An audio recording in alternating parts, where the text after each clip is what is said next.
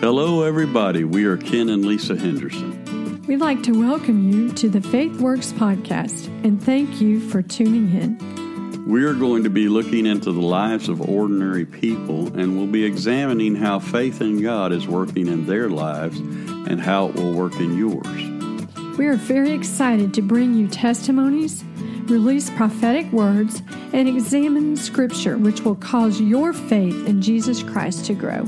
Thanks again for joining our conversation. Welcome to the Faith Works podcast. Hey, we want to welcome to our podcast today Rebekah Blevins, and she's got an incredible story, and so we're going to get right into that without further delay. So, Rebekah, if you want to say hello. Hello. Thank you for having me. I'm excited to be here. Well, we're glad to have you here today. Listen, you have an incredible story of a couple of instances where God really intervened in your life, and so we want to encourage the people, and then we want to get into some of the circumstances surrounding that and just allow you to glorify God so that he can be lifted up and really let people know that they're, no matter what they're going through, and you know, addiction is a form of hell on earth. And so people feel, all kinds of torment, and because it's a tormenting spirit that goes with addiction. And we've seen that up close and personal in the form of our son having a 16-year addiction. And so what we want to do is we just want to allow you to share your experiences, share how God intervened. And once we get through that process, I'm sure that we're going to have a few questions for you. But in your own words, why don't you tell us what exactly happened in these two different instances? Really, I had had a couple sips of alcohol before college, but I'd never even seen drugs. I'd never even smoked a cigarette. And I'd had an encounter with the Lord, a really powerful encounter with the Lord the summer before my senior year of high school. And I was on fire and just really pursuing the Lord. And I went to college. It was, I went away, so it wasn't, community college or local or anything. That's where I kind of was exposed to drugs. Within the first month I was at college, I went through date rape, and I kind of instead of dealing with the pain of that, I went the opposite way. Instead of telling my parents, listen, this happened, I don't want to be here anymore, I don't want to do this, and turning to the Lord, and I just went the opposite, and I went hard. I started running in the opposite direction, and I started drinking a lot. I started smoking pot. And then the second year of college, I started experimenting with pills and cocaine and different drugs and Xanax and stuff. But none of it really had a hold on me. I could put it down until it was more of a social thing, until I met a guy that was addicted to pain pills, and he was actually prescribed them because he had been in a hurt and been in an accident at work, and it shattered his knee. So he was prescribed pain pills, but he was abusing them. He was snorting them and buying them and all kinds of stuff. And so I hadn't been around them really the people that were addicted to them until that point in time. And so I started using them with him, not understanding how bad the addiction is, until the first time that I went through withdrawal. And I literally thought I had the flu or mono or something. Yeah. And I remember him telling me, he was you don't have the flu, you just need a pill. And I was no, I don't. And he gave me a pain pill, and I felt better, and I couldn't believe it. So I was just really naive. And by then I just continued to use them. And it started out with Lortab 5s and 10s. And then within months I was using Roxy's and and then oxys, and then eventually morphine, and eventually morphine patches, and, which now they call it fentanyl. And he ended up being like abusive. So I got away from him, but I had like more damage. And instead of dealing with the pain and running to the Lord, I kept running away. And so what we call it in inner healing is you're self-medicating. Yes, with your for sure. Yeah. And at that point, it was like worse than ever. And then he ended up dying in a car wreck. And it was like a month or two after we had went to court. And I just didn't really know how to handle that, not having closure with that whole situation. And that was the weekend that I tried heroin for the first time. And whenever I tried heroin, it was like I lost everything. I had a job at a dentist office. I was like a functioning addict until that point. I lost my job. I lost my car. I lost the place that I was renting, like within a month of me trying heroin. From that point on, I started like kind of staying at house to house, people's houses that had drugs or could get me drugs, or just random places. And that how much heroin or whatever were you using per day?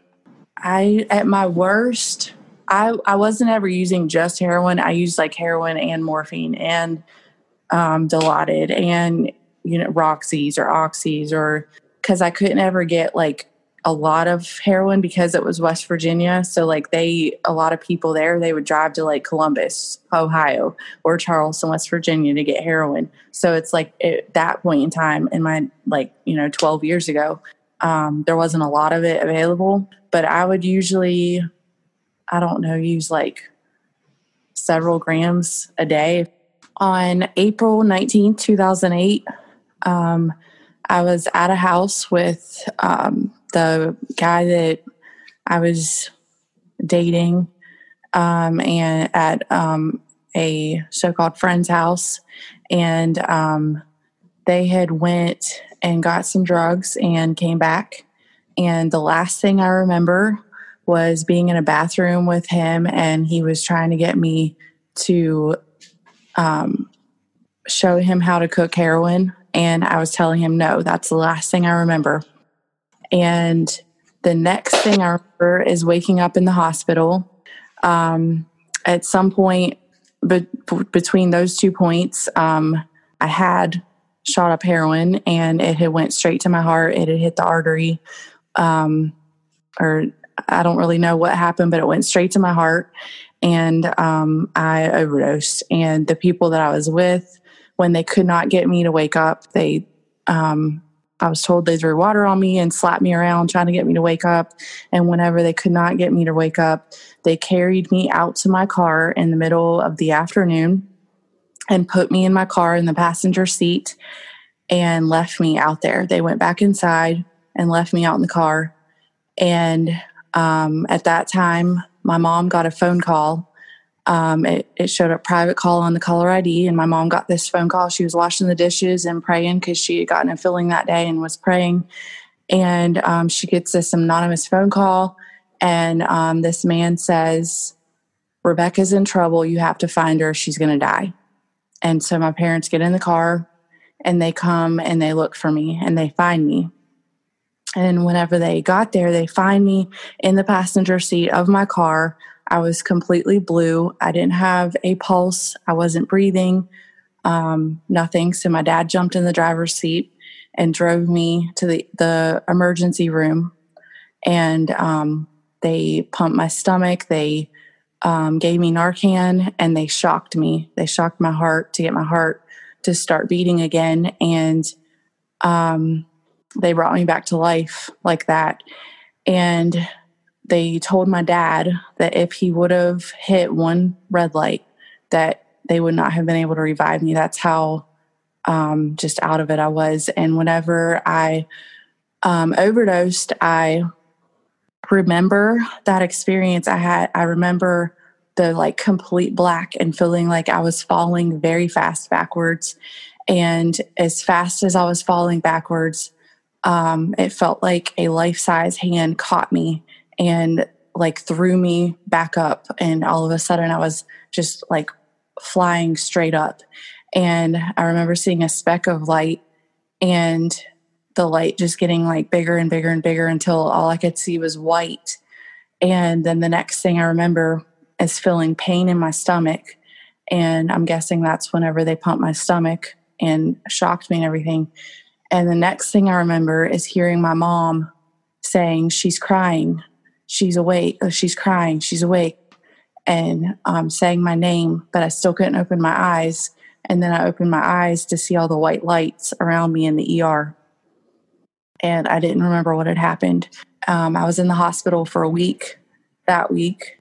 And I wish I could say I got clean at that point, but I didn't. I continued down that path. On August 6th, 2008, I had used methadone and Xanax and Lortabs, which is a horrible combination, very toxic combination.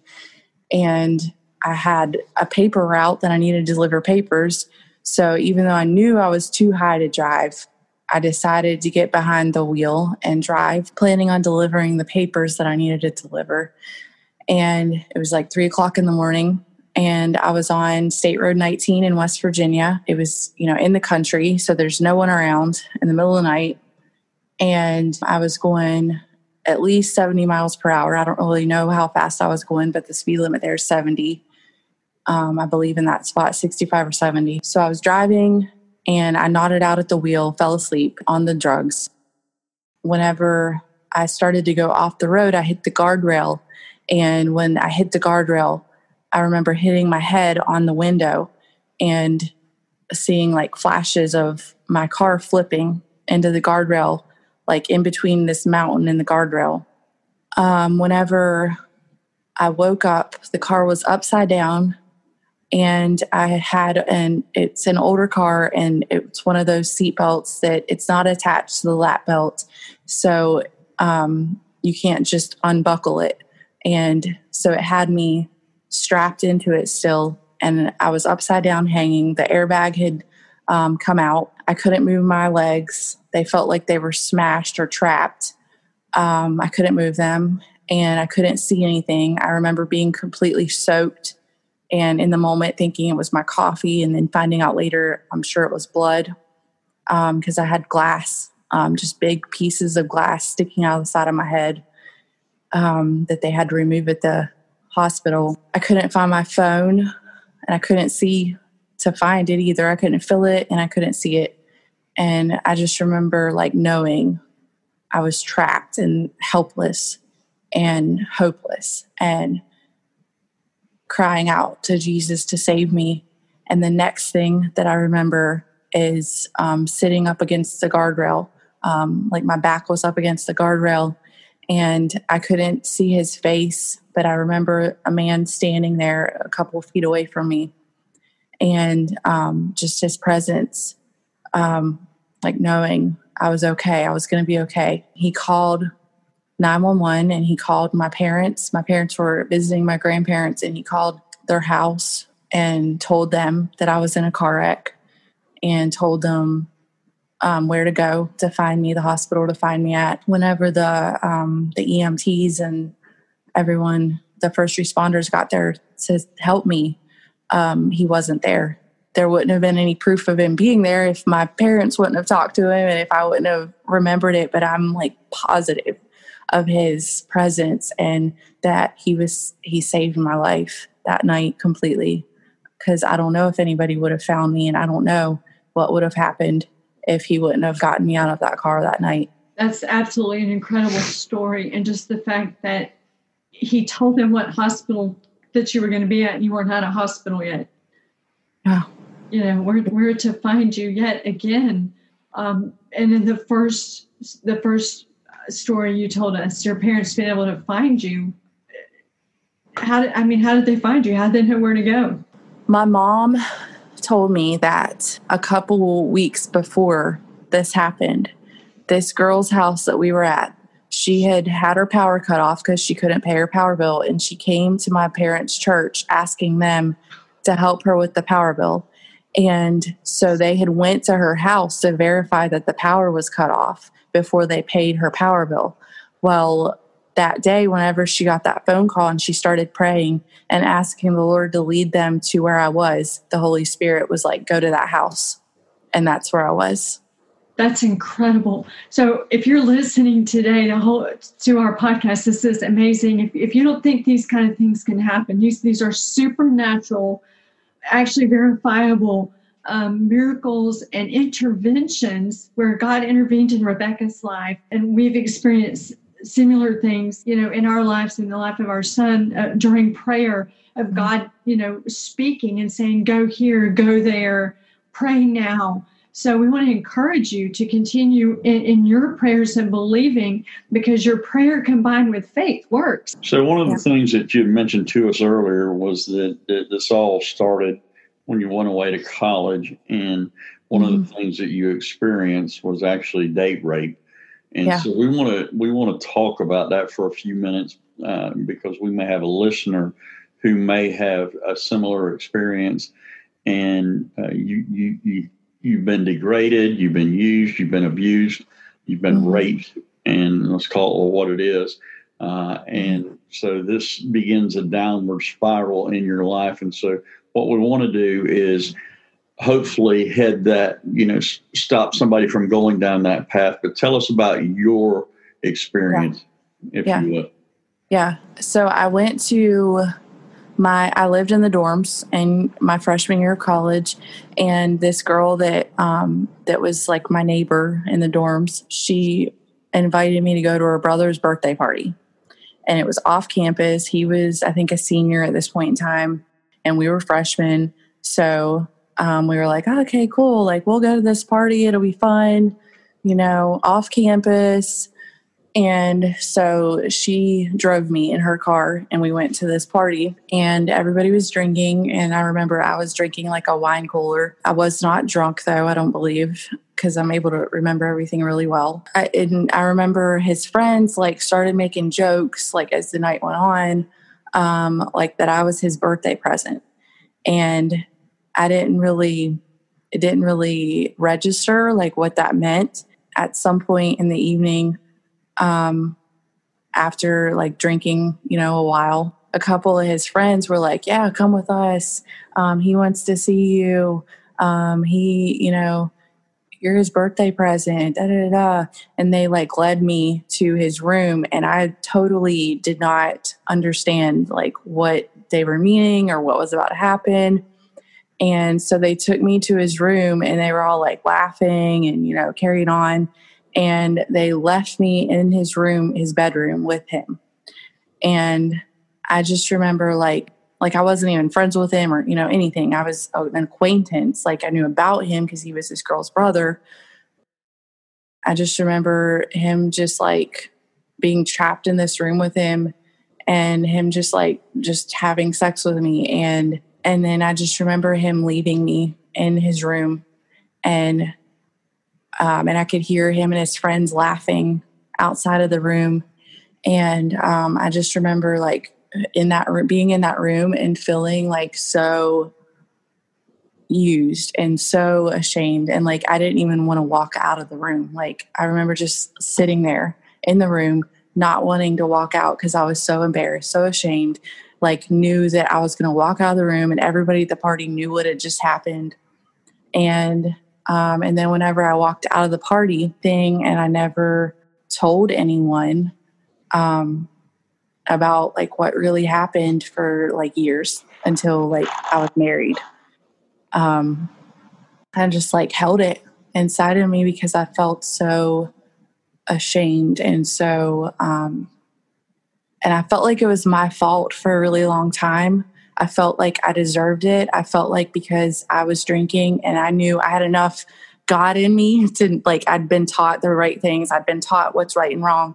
So I knew, okay, I was in the right place at the wrong time. So I must have deserved that. That must have been what I should have gotten. That's really what I thought about it for a very long time until it became evident in my marriage that I needed healing from that it was this place inside of me that was causing that shame still and bitterness. And then like that was a healing process that I had to go through where I acknowledged it and I finally called it what it was, that I was date raped and that I didn't deserve it because I was drinking, that I didn't deserve it because I made a bad choice to go to a party, that that's not God's character, that he doesn't want us to hurt because of our sin, that that's the opposite of his character. Like he doesn't want us to sin because he doesn't want us to hurt, and he wants to keep us from that hurt because he is full of grace and mercy.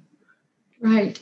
So, and I'm so sorry you went through that. It's just, that's awful. And you should never have had to go through that. No young lady should. What would you say to another young woman who's been through date rape? I would say that it's not your fault.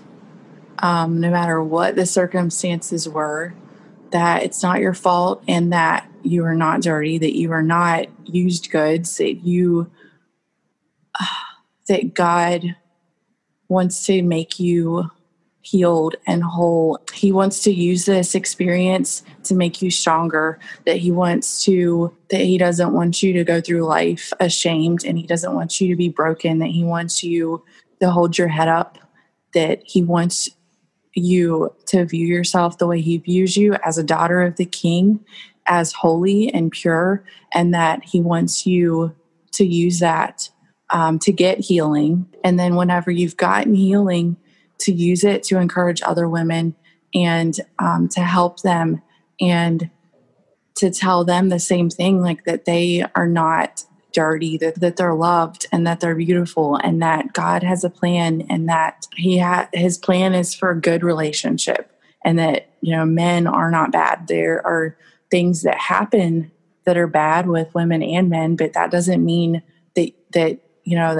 that sex itself is bad, that God has a good plan for it, and to just seek him and let him heal those broken places inside of you. And there's programs available that'll help too. So you were in Teen Challenge for about a year? Yes. And so talk to us about that a little bit and what your experience was like in there. We call it Christian boot camp. Because you wake up at 6:00 in the morning, you have a minute to get out of bed. And then you have to make your bed. The Teen Challenge I was at, we couldn't have any wrinkles in our bed, or we would get what was called a write-up. And we couldn't be late for anything, or we'd get a write-up. It was very strict. We had to be, in line for breakfast, lunch, and dinner at a certain time. It was very intense Bible classes. We had personal Bible studies and we had group Bible studies, and twice a day we would have 30 minutes in the morning and 30 minutes at night where we would have a time of worship and prayer and reading our Bible, where everybody had to be in the same room, and we would have like worship music playing, and we would read our Bible for 10 minutes and pray for 20. And that was in the morning before class, and it was right before bed at night. It was definitely the hardest year of my life. We got one phone call a week for 15 minutes, and we could only communicate with our family, our like parents, brothers, sisters, kids. And we could receive letters, but only from immediate family members as well. We went to church Sunday morning, Sunday night, Wednesday night, sometimes revivals. It was just totally like soaked in the Holy Spirit. And we had like work skills is what it was called. We would have like different jobs that we had to do, like laundry. Some people would be on the cooking team. Some people would be on other cleaning teams. All the teen challenges are different though. Like where I was at, it was just starting out. So we didn't have a lot of stuff that we were involved in the community to help. Like the teen challenge here in Jacksonville, they do like where they go out in the community and do different work. Like they have a thrift store they work at, and they like clean churches and stuff like that. But the teen challenge I was at, the women's center had just started, but it was like God used that though too, because I kind of cleaned the same things every day over and over, like the same baseboards and the same walls and the same windows, and they were spotless, but we still had to clean them every day. But it taught me that discipline and that obedience and that submission.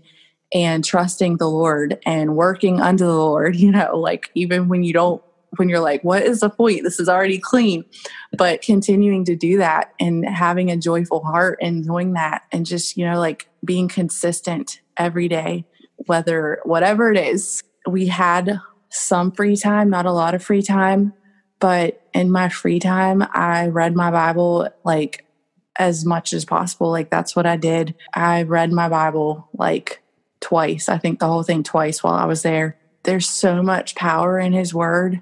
And that's like how I know, because it totally changed my life. Like totally. I can't even explain it, but there's so much power in his word because it just does that. Like it just changes you. The more you read it, it just changes you. And so that's like that's the thing I love the most about Teen Challenge is that it gives you a safe place to go and just like soak in the Lord and learn about him and learn and like have people teach you about the Bible and teach you about things like anger and love and accepting yourself and stuff like that and codependency. But it's just like full of prayer, and it just definitely changed my life. Tell me about your life today. My life today, I go to a church called Evangel Temple Assembly of God here in Jacksonville, and we love our church. And before coronavirus, I was involved in I'm with the outreach team where we go to like a rehab here in Jacksonville called Gateway. We go and like share with them, and usually like about once a month. And we go to Alachua County juvenile detention, and we share with the ladies there. And I've been also to a juvenile detention boys center. I went there last. I don't normally go because I usually just go to the girls. But I was able to share part of my story with the boys last year. But yeah, so whenever coronavirus wasn't going on, that was a big part of my life and outreach and just a lot of like voluntary stuff. Now I take care of my kids. I have a small little business. So are you married now? Oh yeah, sorry. Yes. I'm married. I've been married for 8 years. I have 2 children. I have a 7-year-old boy and a 3-year-old girl. They're amazing. I actually met my husband at Teen Challenge. The Lord gave me a dream, a prophetic dream about him before I knew who he was while I was at Teen Challenge. And so the first time we ever talked to each other on the phone, we both knew we were getting married, like before we went on a date or anything. And so that was a really amazing blessing. And he's awesome. He's amazing. He's very supportive. And my kids, like I'm forever grateful that I lived through that so that I could have my precious children. They're everything. You have such an amazing story, such an amazing testimony. And I hope that our listeners are as blessed as we have been to get to listen to it. And we just want to encourage you today, if you're listening, the scripture that keeps coming to me is Jeremiah 29:11, which I'm just going to paraphrase. Basically, God is saying, "For I know the plans I have for you, and that is plans to bless you and to prosper you and to give you hope and to give you a future." And I know this to be a fact in our son's life. I see this coming to pass in Rebekah's life. And I just want to speak that over our listeners' life today. If you're an addict, if you're the parent of an addict, if you've suffered through date rape or a rape, or you were molested even as a child, and you're thinking that's something you can't recover from, and you're blaming yourself, and you're filled with guilt and shame. And even if you're a male and you've been molested, and you're carrying this around, we want to encourage you to talk to somebody about it. Don't carry this yourself. Yeah. Don't turn to other things like Rebekah shared with to self-medicate, but truly turn to God. Don't run from him. And he does still have a plan for you, no matter how hopeless it looks, no matter how far away you've gone on the drugs, no matter how bad or how dirty or how shameful the enemy has tried to make you feel, God still has that wonderful plan for you. And we just want to encourage you with that today. You know, when Joseph was sold into slavery, he told his brothers later on what Satan had meant for evil, God had meant for good and used for good. And in this case, you're going to see the same thing. So we just want to thank Rebekah for her testimony and sharing with us today. Visit us at our website at cornerstonegm.org. And when you subscribe, we'll send you the 40 healing scriptures set to music. There are also 40 different declarations set to music on healing, and we believe that they'll be a blessing to you. Thank you so much. God bless you. We'll talk to you soon. Thank you for listening to the Faith Works podcast. If you like what you heard today, please be sure to visit us at cornerstonegm.org for books, blogs, movies, and spiritual growth. You can also follow us on Facebook or Instagram at Lisa Henderson, and that's Lisa Lesa, and at Ken Henderson. Or you can follow our ministries at My Salt Life Church and at Cornerstone Global M. See you next week.